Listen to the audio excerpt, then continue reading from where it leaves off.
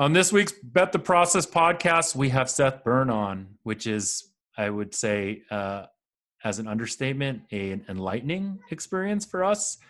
And we talk politics, and we talk about why Rufus and I are both net negatives for the sports betting media landscape or sports betting industry broadly. And yeah, it's an interesting experience. And with that, let's start the process. Bet the process. Bet the process. Welcome to the podcast, Bet the Process. It's not that typical cookie cutter nonsense. If you came just for picks, you're in the wrong place. Find a tout with the narrative to make a strong case. Instead of blindly assuming a team must be tanking, we're looking for the edge in Massey Peabody rankings. Crunching all the numbers in a simulated system that break down the data analytically driven. Media coverage of sports gambling is pathetic. The bottom line is... Welcome to this week's Bet the Process podcast. Rufus and I are about to have Seth Byrne on, and we actually already had him on, so we kind of know what's going to be said. So we want to prepare you a little bit for that. We talk a little bit about elections and his election picks, and that's why we wanted to have him on.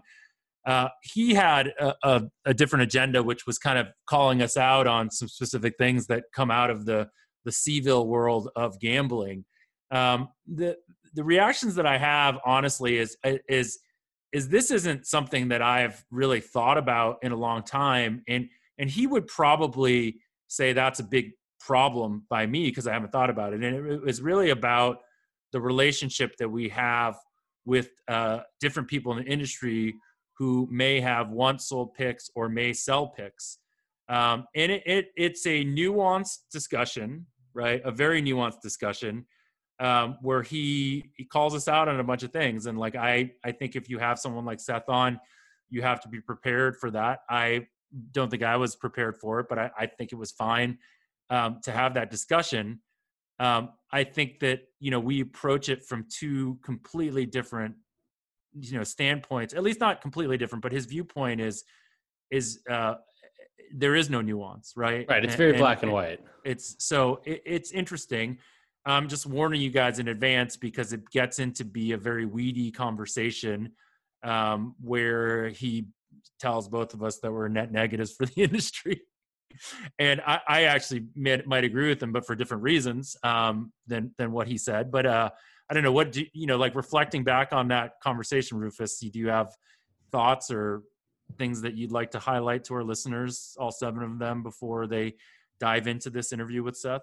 No, I'll just let them listen. Make up their own minds. I mean, it'd be interesting to have a point of view. Obviously, we talk about a few of our friends and longtime listeners and guests that we've had on. There's, disagreements about these people and their value in the ecosystem. I think we would feel strongly that they have value in the ecosystem, and Seville sounds like they disagree. Yeah. I mean, I guess I feel that you shouldn't judge somebody just based on one thing or just based on a past action. I think that people are capable of change and people grow and evolve. And I think we tend to judge people based on who they are now rather than who they were in the past. Would you agree with that, Jeff? Yeah, I mean, but I don't think that's completely the point, right? I think the point is how hard line do you have on the tout stuff? Because even you and I have had disagreements when you've decided to go on certain podcasts or associate with certain people. And there are, I think that, he will, I think his line and the Seville line is very strict. And maybe that's the right line ultimately, but I do think that there are more gray areas, at least in my mind. And again, like, this is you guys should just listen if you care about this at all, but wanted to give you at least a heads up that that's where the conversation devolves into. But first we talk about politics and the election. Well, we actually talk about politics too, which is probably one of those things that most of our listeners will want to hang up on anyways. Well, it's betting though. Gives us Seth, what's that? It's betting. Our listeners love but gambling. I don't know if you were paying attention at the part where I actually asked him what he thinks about what the world would be in a better presidential. Right. That was just one outcome. That was like 10 seconds worth of time. Yeah, but most people are going to barf on talking about politics beyond betting politics. So. Okay, well, it's mostly about betting politics. So have a listen, and maybe you can make some money or not. What did you think about his take on my Sloan performances? I wished you would call people out a little more, but I do understand not being able to, because I think I completely understand where you come from as well. So I think the most specific, the William Hill, Sharon Otterman one was I mean, it was tough to hold back on what I wanted to say, but obviously there were challenges with that. But I mean, it's fair. Well, Jeff, this is supposed to be an intro, so okay. Yeah, I say we let the people listen. Welcome in Seth now, and you can hear him do his thing. Welcome to an emergency edition of the Bet the Process podcast, where we're joined by, I think, probably one of my favorite people on Twitter, Seth Byrne. I don't even know if that's your real name. I know the stories that Ted Knutson tells us about all of you guys living together in New York at some point. We probably need to do proper justice to have you back on at some point, but we wanted to have you on as the probably the most authoritative person that we could get on talking election analytics, whose name isn't Nate Silver, and so we got you instead. Tell me a little bit about where you think that this is going right now. I don't know if you've heard any of our recent conversations, but last week we talked about, and I got into something with Nate recently about, the market being much different than what his polls are saying and whatnot. So I guess start off by kind of giving us a summary of where you stand on this and where you'd put your money. All right. First of all, let me just start off by saying Seth Byrne is, in fact, my real name. Cool. I have a brother named Shane, which is a great cowboy name, Shane Byrne. In any event, you brought up Nate, and I'm tracking his political bets this year against the Green Knight. I don't know if you saw that post up on the blog, but it's just Nate Silver and others dance with the Green Knight. And so you guys can check that out later. But yeah, I see what he's betting on. What's your blog so everyone knows so they can go to it? Seth Byrne at sethbyrne.wordpress.com. It's just something simple. Right. I like it. To the point. So in terms of what I'm betting on, let's see. I have my largest bet is on Trump winning Texas. That's the must. Ooh, I like hearing this because we have a lot on Trump winning Texas as well. That's funny. I have the GOP taking both Senate seats in Georgia. Although what I'm seeing with the special now, it's going to be a pretty exciting race. I wasn't expecting it to be this close. I also predicting a Trump and Tillis sweep in North Carolina, Tillis being my one biggest upset. I got in an Ernst winning Iowa before the Setzer poll. That was really good news for that wager. I now have regrets for not betting on Trump winning Iowa. I just didn't even think about it, I suppose. I have Peters and Biden sweeping Michigan. I have Smith and Biden sweeping Minnesota. And I also have Graham winning in South Carolina. I can't believe they allowed me to bet on that. But people believe in Harrison. They think he's alive. I do not. So in terms of the actual election itself, the actual presidential election, where are you on that? What do you make that line? Because Rufus was telling me, one of the reasons we decided to do this was Rufus is telling me he was like mortgaging the house that he doesn't own, the future house that he may own one day, to put money down on Biden because he thinks it's like a Mayweather type event right now, a Mayweather-McGregor type event. There does seem to be a lot of that seems to be the example that people are giving of why this market is out of whack, but I don't really believe that to be the case. I think there's maybe a 10 to 11% shot that Trump just straight wins straight up, but that doesn't necessarily win the election. There's a lot of ways you could win. You could win at the Supreme Court level. You win by controlling the state legislatures. I mean, tomorrow's the Super Bowl for everything the GOP has planned for.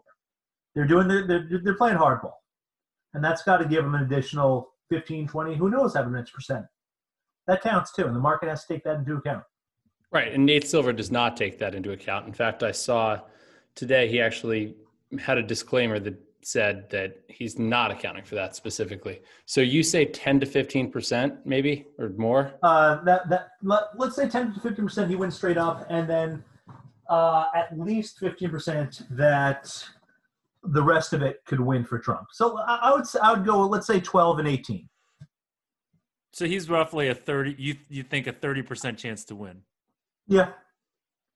And that's about what the market has him, right? The market's a little bit higher on him than that. Got it. Higher than 7. Okay, because so I have Biden bets. The market is a little below 70% on Biden. Right. Okay, below that. I was like, Right. yeah, I have Biden bets averaging about minus 180. So Yeah, I'm glad they're plus EV. I mean, look, we're going to find out in a month or two who wins.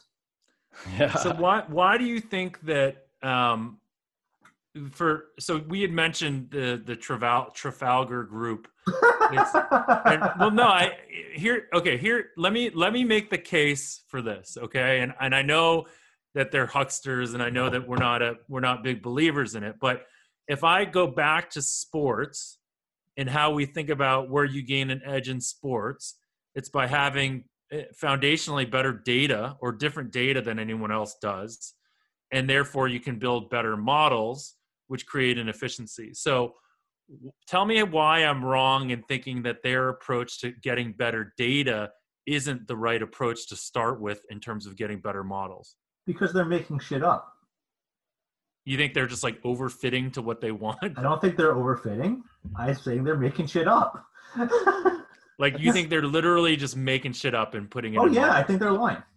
Did you read Nate Silver's response to, I mean, basically saying that, some of the assumptions that I guess Trump gets like 30% of Democrats or something in Michigan.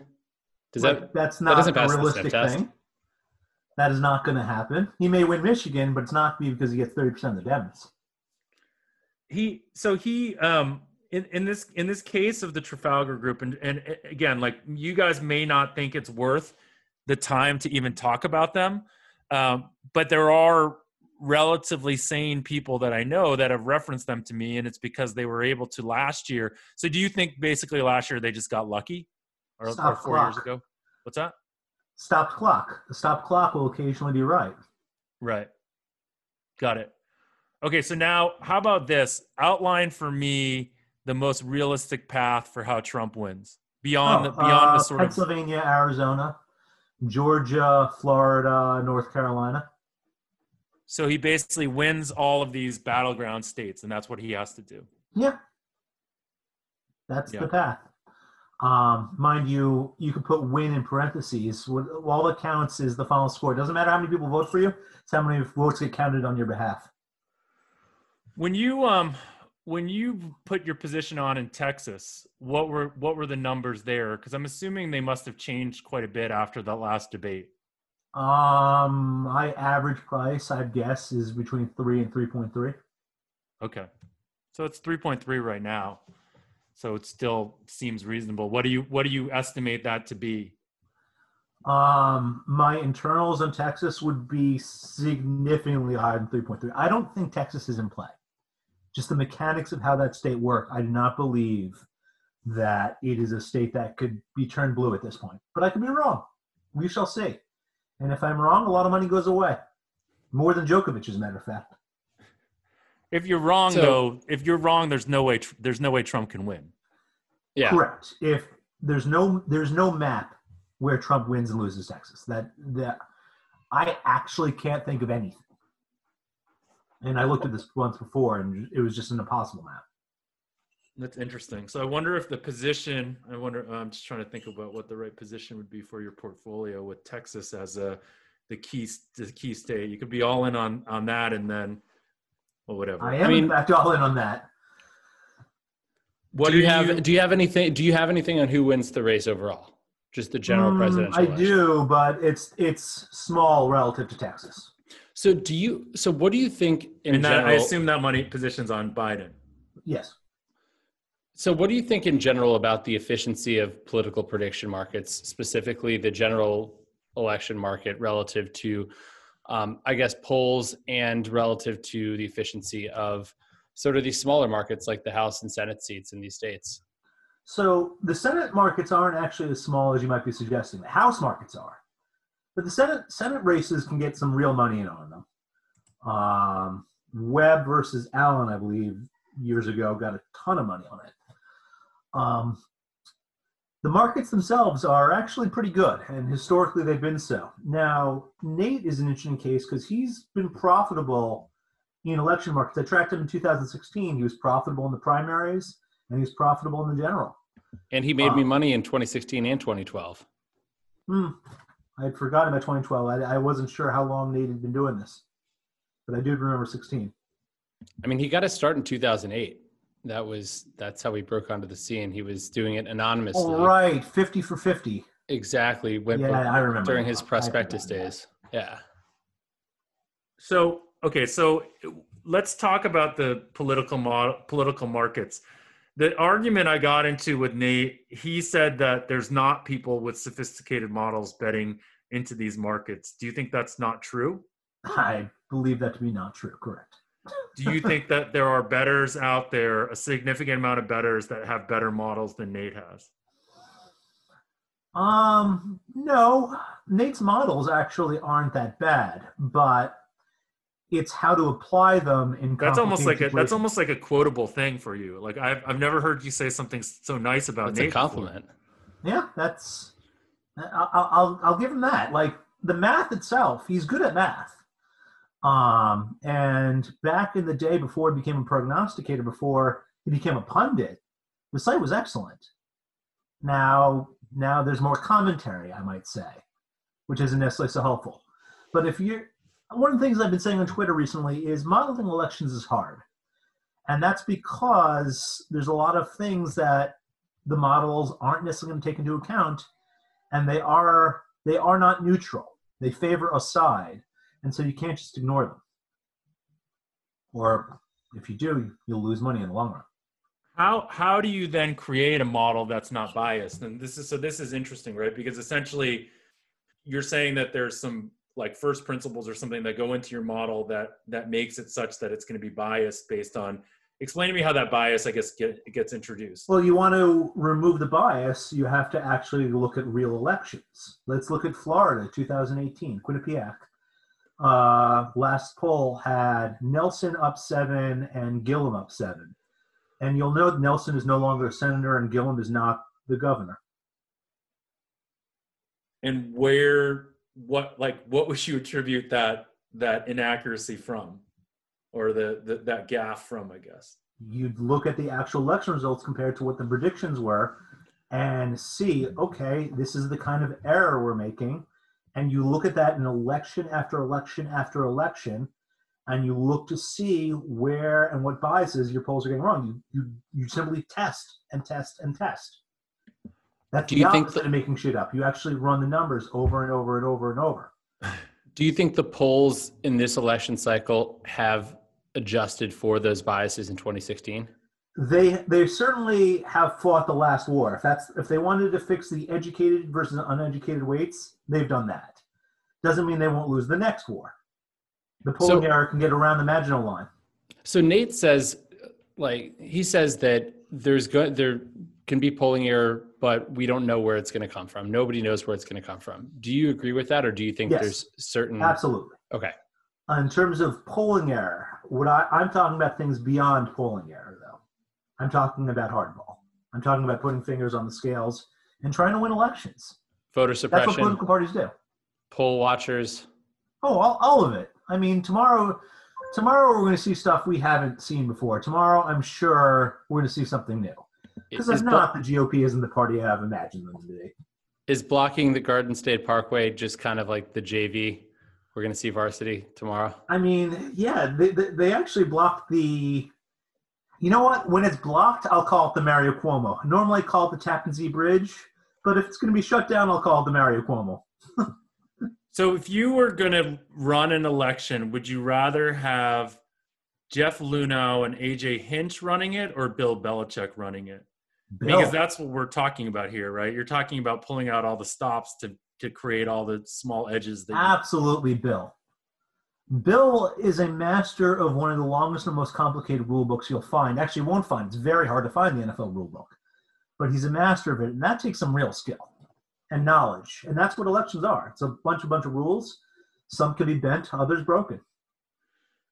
Do you have any point of view on from, beyond, I'm curious about, and we're not a political podcast, but obviously since you're on it, and do you have any point of view on which will be a better America?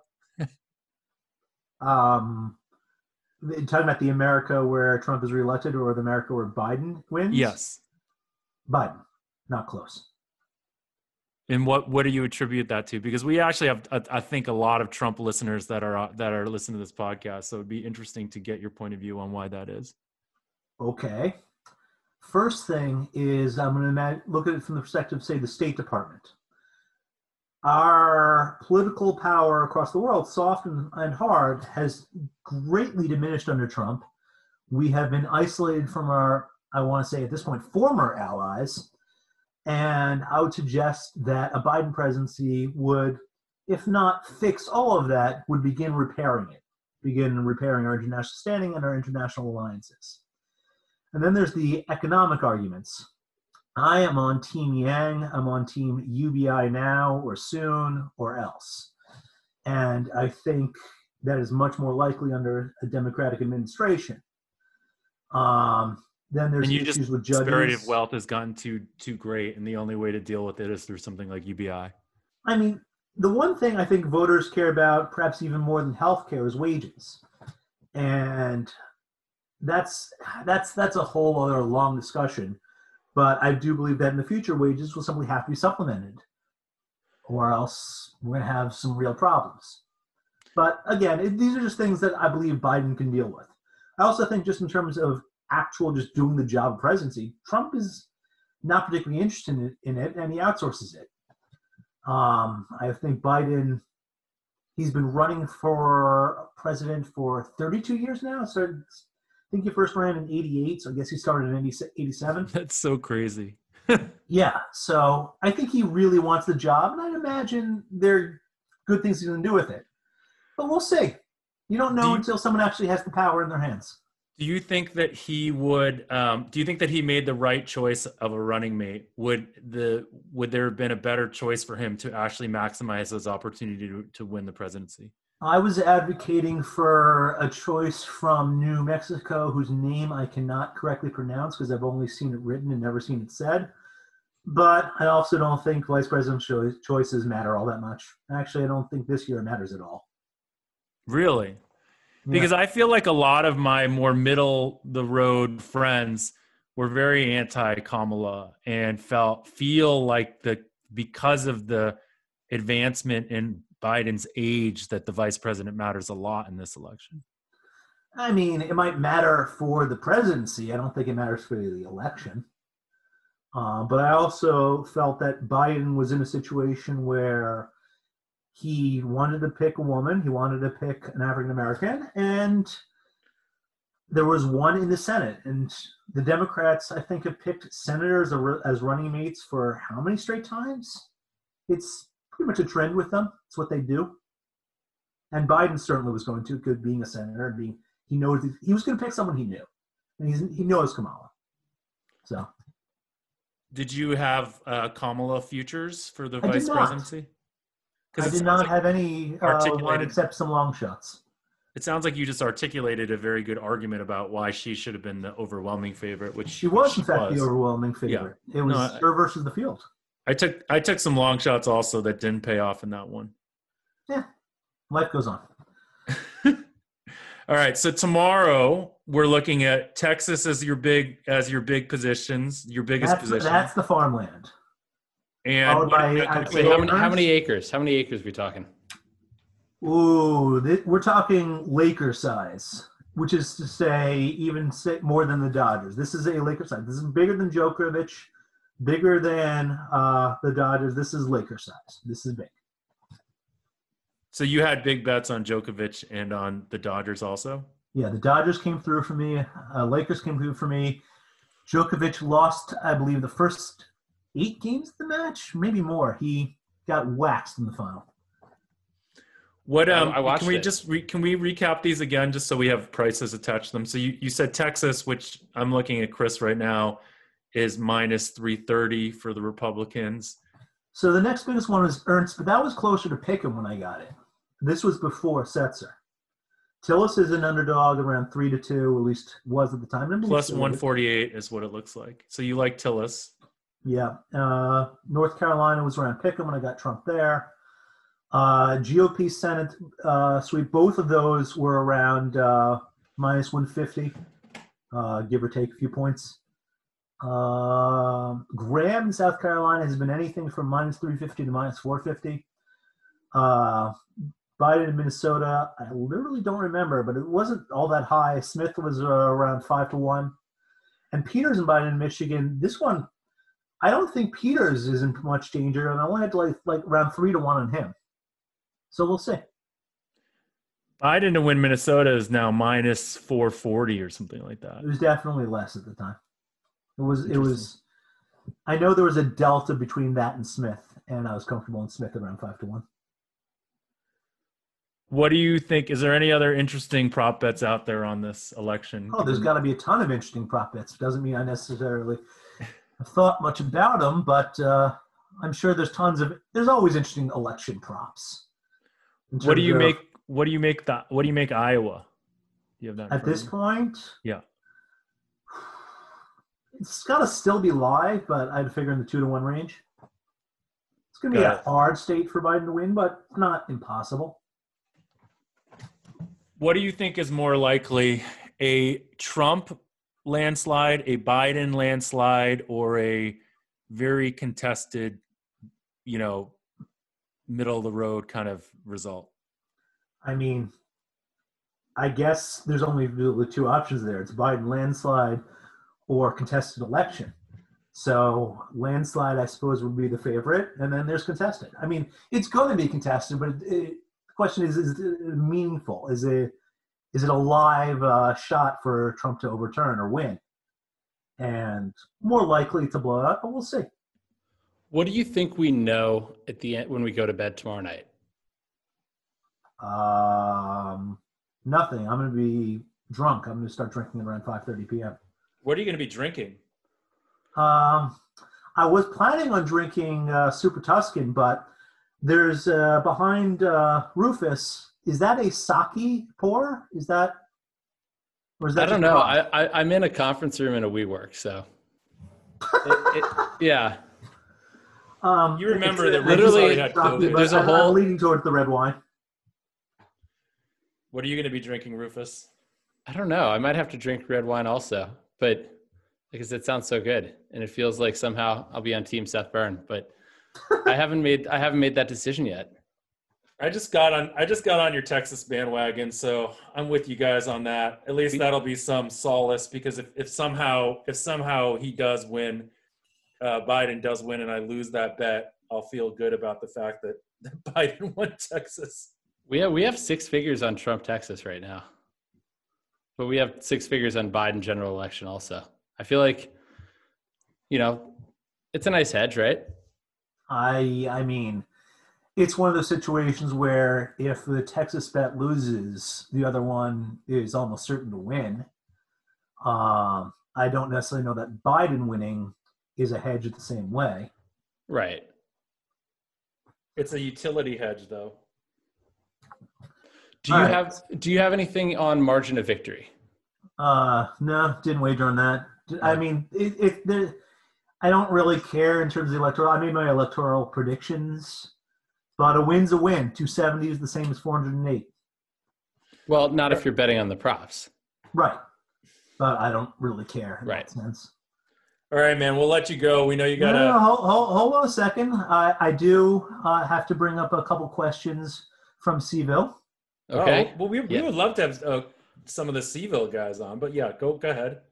So, question for Rufus. You did a 30K heads up. Are you planning on giving out golf picks or not? I'm not ever going to give out golf picks now.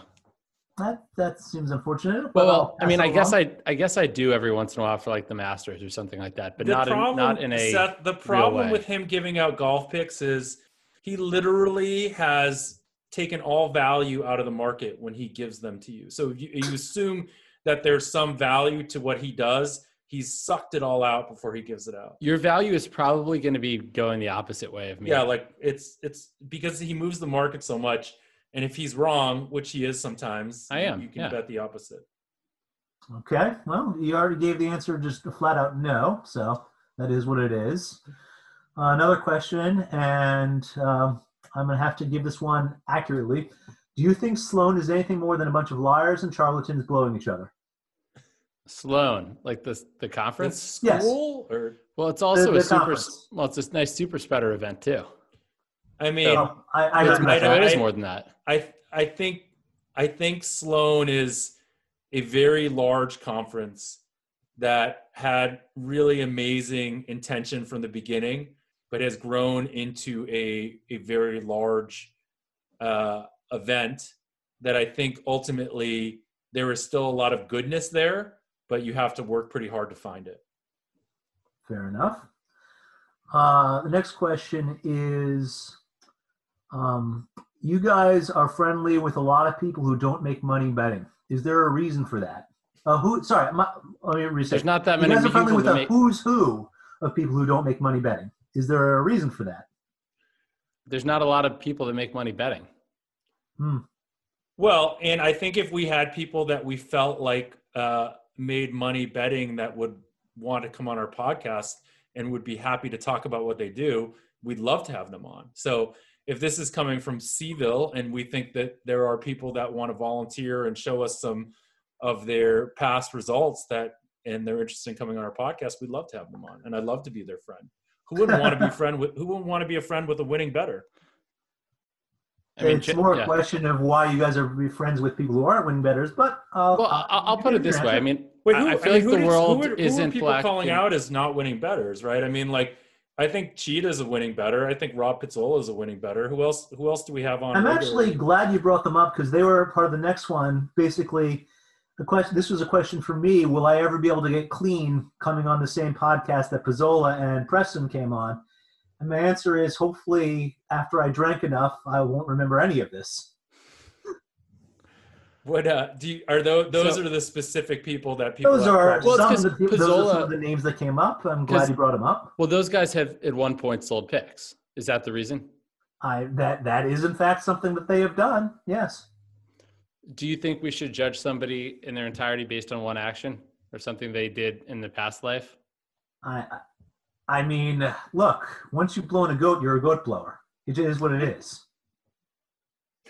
I don't think, to my knowledge, we've never had a goat blower on the show. So at least that's like one advantage we have going for us. No, I mean, I think generally we have people on that we think we respect their process. And I think it's hard to know how good someone is from a long-term perspective in betting. And we all know that people go through runs where they do quite well and they do quite poorly. Certainly both Cheetah and Rob are people that we know well enough to understand their process and think that they can give interesting information. Cheetah's selling picks in the past. We've given him crap for that. I didn't even know Rob Pizzola. I guess we did talk about he sold picks at one point, but he bought, what was that site? Like the Predictolator or the prediction machine? I think that's what it was. Yeah. Yeah. Any other questions, Seth? No, I think I'm going to let it go at this one. I mean, you guys stand where you stand. The final question, if I were to ask, would be: are you familiar with the chart? Yeah, of course. The Sprague chart? Yeah, of course. And I think the chart is flawless. I think it is a perfect encapsulation of the logic at every step. But clearly you guys disagree. I'm still unclear on what you're giving us crap about. You're giving us crap about having people that were once touts. And a platform to touts. To people that used to be touts, not to people that are touts. I think there's a distinction there. Obviously we're going to have to disagree on the distinction. I understand that you're not giving a platform. Well, the once and future tout, T.H. White, the once and future king. someone is a tout once before, there's nothing stopping them from becoming one again. But the point is, they are who they are. They've done what they've done. I would consider these disqualifying actions, but we disagree on this. You don't think people can change, or that I don't people's think views they evolve? have changed. For the most part, if someone were to renounce it, agree with Sprague and say what I did was wrong and Tanning's wrong, but I don't think we've seen that from any of them. Your argument from them is they've stopped selling picks, which means they've changed. That does not seem to hold much water, but again, we would disagree. I also think that people who get into this industry initially maybe don't have all that information that, you know, you and I have the benefit of having now in terms of knowledge of the industry and that chart, right? I mean, you still know ethics. You still know you're selling garbage. Yeah, I mean, I understand what you're saying, Seth, and I think that fundamentally, if we have made a point, right, to really never have anyone on that currently sells picks. Now, is our have what's that? That is your red line? Well, no, I mean, that's one of them, right? That's a line that we don't want. I mean, we've made a point, I think, to call touts out as much as possible. No. One of my favorite comments from the thread was, this is a question for the process. Rufus, that appears to be a dog's name. Why is the only command that you know to roll over? The fact Rufus, you have an answer to that, or? The fact is, you guys have been very unwilling to call out touts. And wait, have you never? Appear to be because you want to be friendly with them. You want to be friendly with people in the industry. I mean, I don't know if you know how much you know about this stuff, but I literally have people that I'm no longer friends with because of this podcast and because of us calling them out. Like, there was a time when I was friendly with Dr. Bob. He lived in my neighborhood. And there was a time when I was friendly with Gil Alexander, and he and I don't really talk anymore because we did have some pretty difficult conversations about it. Like we absolutely, I mean, you may not think we do it enough, and that may be fair. We don't do it enough, but that's fair, but that's also not the point of the podcast to some degree. Why not? We started that way. We started doing Touter Sharp from the beginning and trying to call that out. And we don't. I don't think we do this from a reasoning standpoint. Like I guess I disagree with the notion that we want to be friendly with touts because there's just not a lot of them that, like if you think that Rob and Cheetah are still touts, then yes, it's you're not right. even really a question of still. You keep bringing up the present versus past tense as if it's a meaningful distinction. Well, it is to me because I think ultimately, like what you said is, would they ever renounce or denounce what they did as touts? I think Cheetah would, and we can have him on and talk about it. But you don't want us to have him on anymore because he's once a tout. You are correct that I wouldn't want you to have him on. I think that such people should be deplatformed. So, I mean, it's a very interesting philosophical standpoint. I understand what you're saying. I think you're being harsh on us, but No. I am being friendly and kindly to you guys. You should see the rest of Seaville. I mean, we're happy to have those guys on and have this discussion, but at some point this breaks down into, the idea of, again, like, so Cheetah and Rob should be black marked forever, basically. Oh God, yes. So can I ask you a question, Seth? Sure. If Seaville people are against going on any podcast or interacting with people that have a black mark or that have had people that have a black mark on, like, where do you draw that line and how do you actually get your message out? I mean, I think to a certain degree, you need an audience to be able to sort of influence things and enact change in any industry, right? I'm sorry, what does needing an audience have to do with this?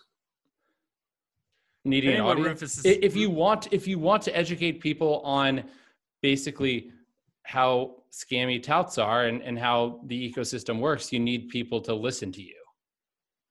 That's my point. Okay, but that doesn't mean you have to be friendly with touts. I'm still not following the logic here. No, I mean, I guess the logic is more that I guess I don't, if your logic basically is that it's guilt by association, right? It's the guilt by association of you guys? Or anybody that interacts with touts or former touts or people that said hi to a tout on the street corner one day. If you're giving them a platform, if you are... I guess what I'm saying is we're not giving anybody a platform to sell picks. We're not... No, I mean, Rufus, it's not the argument is essentially like how hard a stance do you take I understand on the tout industry? And the Seville people are saying they don't think we take a hard enough stance. Let me put it in a simple fashion. Sprague, I believe, is 100% right on the correct stance to take towards touts. If you are deviating from that stance, I believe the problem is you and not Sprague. And I do believe you guys are, in fact, deviating from that stance. It's fair. It's a fair. I mean, Rufus, like, but you. I mean, I get so much crap for. I mean, look at the crap I get from like Ed from Right Angle Sports, for example. And when I talk about how touts are, no, but Rufus, like the point of this not all touts are bad. Seth's point is valid, essentially, which is to say, like, if we were really to take a hard line on touts, like we've said this before, you would never go on Gil's podcast with like Marco and whomever, Vegas Runner or whatever, because I called them out, and then they didn't air that podcast episode where I got Rufus, yeah, okay. But like, I hear you. This is a very hard line that Seth's taking, and it's a different line, and it's fair for him to call us out because it's a different line than we've had. It is hard, Seth, to do media in sports and not sports betting and not have anyone that once sold picks at some level. It's harder than you think to find people. What? What's that? I need an actual second here. That comment just blows my mind. You're saying that if you want to have a podcast, let's say Bet the Process, you cannot have a show, you think realistically, without inviting on touts / former touts? I think that the Venn diagram of people that are willing to talk about sports betting and that are good at it and that once sold picks. I mean, I think that there is there. You think if not a circle, then close to one? Well, so no, I don't think it's I think there is a lot of overlap there, unfortunately. And I think if what you're saying to us is for us to be quote unquote clean, it's never have anyone on that at any point in their life sold picks, then that's a fair criticism, but it's probably not one that we agree with. And your basis for not agreeing is you don't think you'd be able to find enough guests. Is that correct? Do I have that correct? I don't think we'd be able to find the right kind of guests that we think would provide entertainment to our listeners. So this is an entertainment podcast, not, well, I would say, an educational one, although the mind boggles.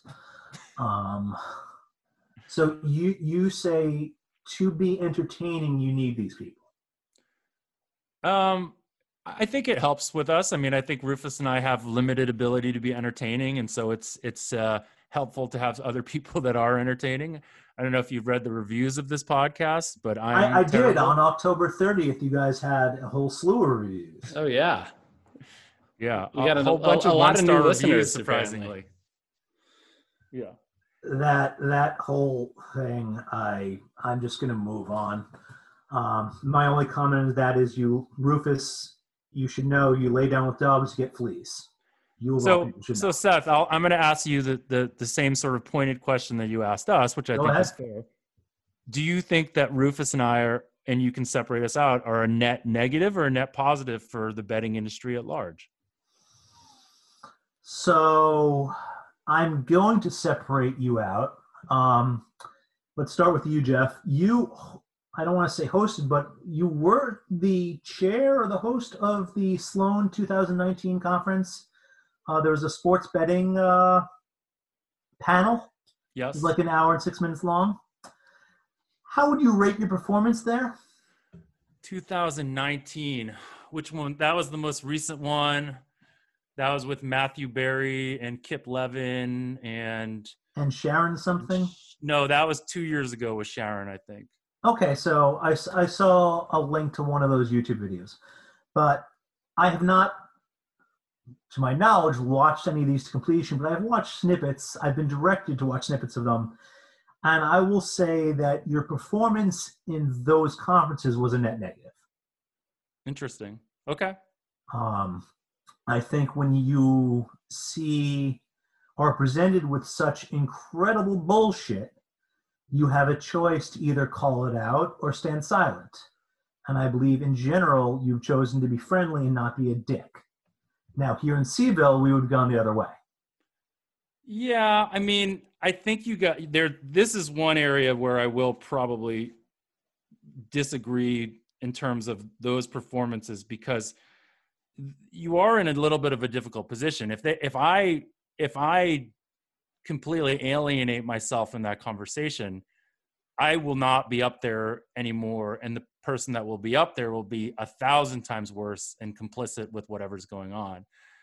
I try to challenge as much as I can in those situations, and I think I can send you snippets of times when I have strongly called people out in those panels.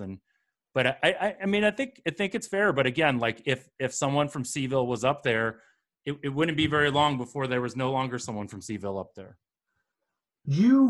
Have either of you ever watched this show Death Clock? It was on Adult Swim on Cartoon Network. Actually, it might not have, I think it was on Adult Swim.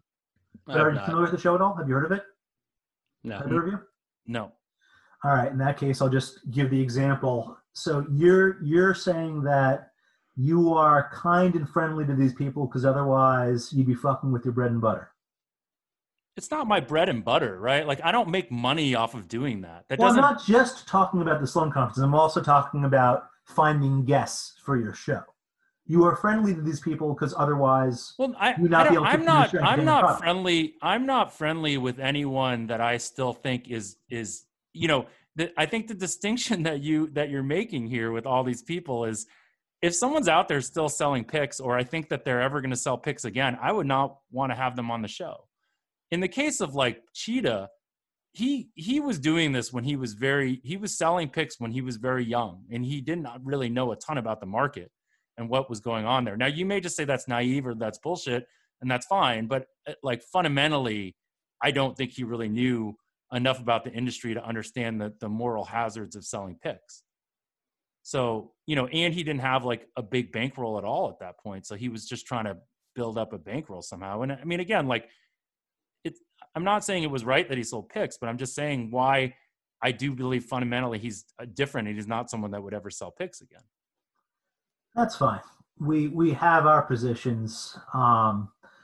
My concern, again, to answer your question, is I do believe you're a net negative, because I believe that in general, you choose to be friendly and give a platform to people and not challenge people who should be challenged, who should be called out in their bullshit. And in the case of the Sloan Conference, should be told to fuck off. And if that means you're not invited back, it means you're not invited back. But at least you die a hero. All right, now the same question applies to Rufus.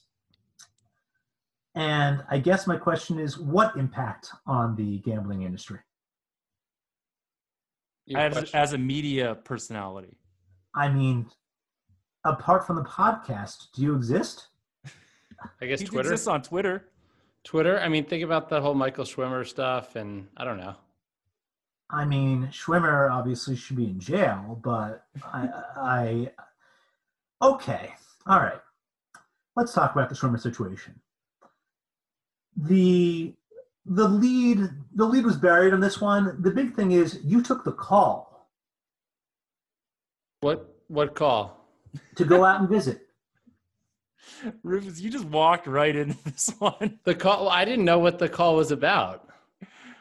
I'm sorry. You were invited to go out, and then you were given. I was invited for a secret. You were meeting. NDA'd. You remember you said you couldn't talk about it until he did first, and once he did, you were free to talk about it. But you had the NDA, Well, I was just afraid of being sued, and you know, you Well, know what you said going back to before. the point, the Don't original lie point. with You were invited out.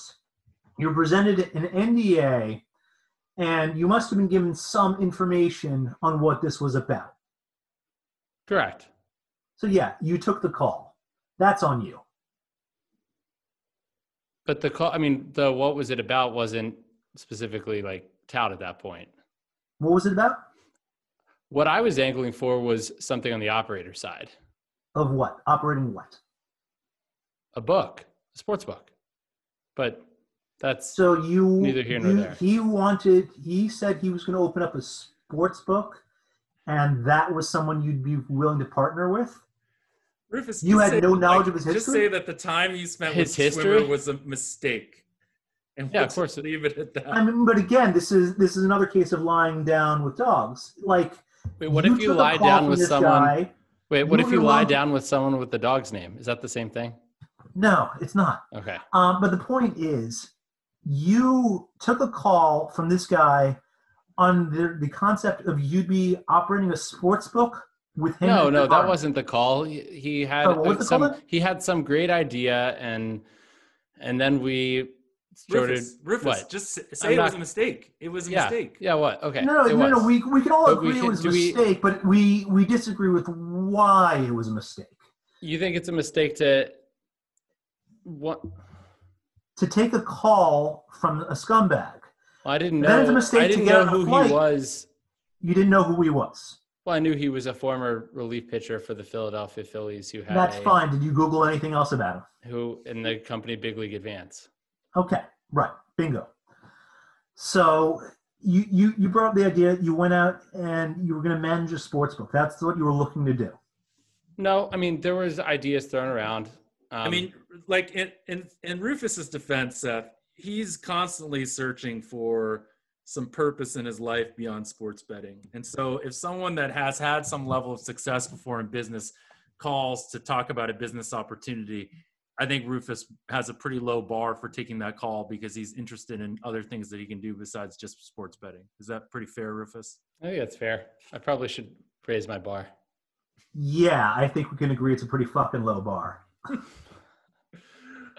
All right. Any more insults? Wait. Am I in net? challenges you want to throw Wait. our way? Am I net negative as well? I mean, yes. I think Yes. just by the very virtue of this podcast, he's saying we're No, not by the virtue of the podcast, by the virtue of the fact that you were willing to partner with awful people and willing to work with them or even work for them. That's a problem. I didn't. Wait. Are you just talking about the people we brought have on him the up. You podcast? brought You up mean? Schwimmer. You took the I call. You I signed never the worked with NDA. Schwimmer.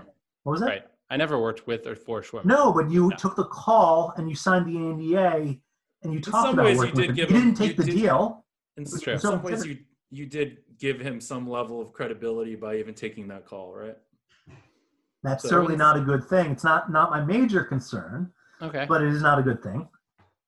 Fair enough. Look, so long as you're willing to associate with bad people, you're going to be a net negative.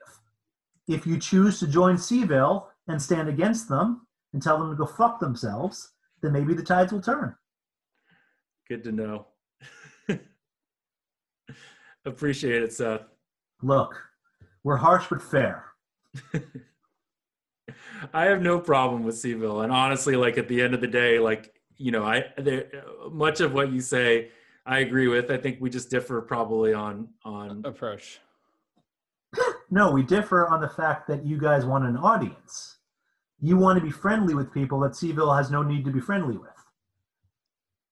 That's fair in terms of the reason why we want to be friends with them is probably a little bit different, but that's fair. As you wish. Give me a second. I just want to see if they have any further questions, if any other ones came up. Are you gonna miss your drawing? And no, it's post back to 7, so I'm good. But I will go off now. I'm going to take a few minutes. So, all right, we will see whether or not I'll ever be able to feel clean again. Well, Thanks thank a you lot, for coming Seth. on, Seth. We I really appreciate appreciate it. you coming on, and I hope the roasting was worth your time. I don't know. I feel guilt. I think Norm was right about this one, but we'll see. All right, man. Thanks for coming on. Have a good night, guys. In a simulated system that break down the data, analytically driven. Media coverage of sports gambling is pathetic. The bottom line is watered down. It seems like they don't get it. Puppet teaser, but the engine's running off unleaded.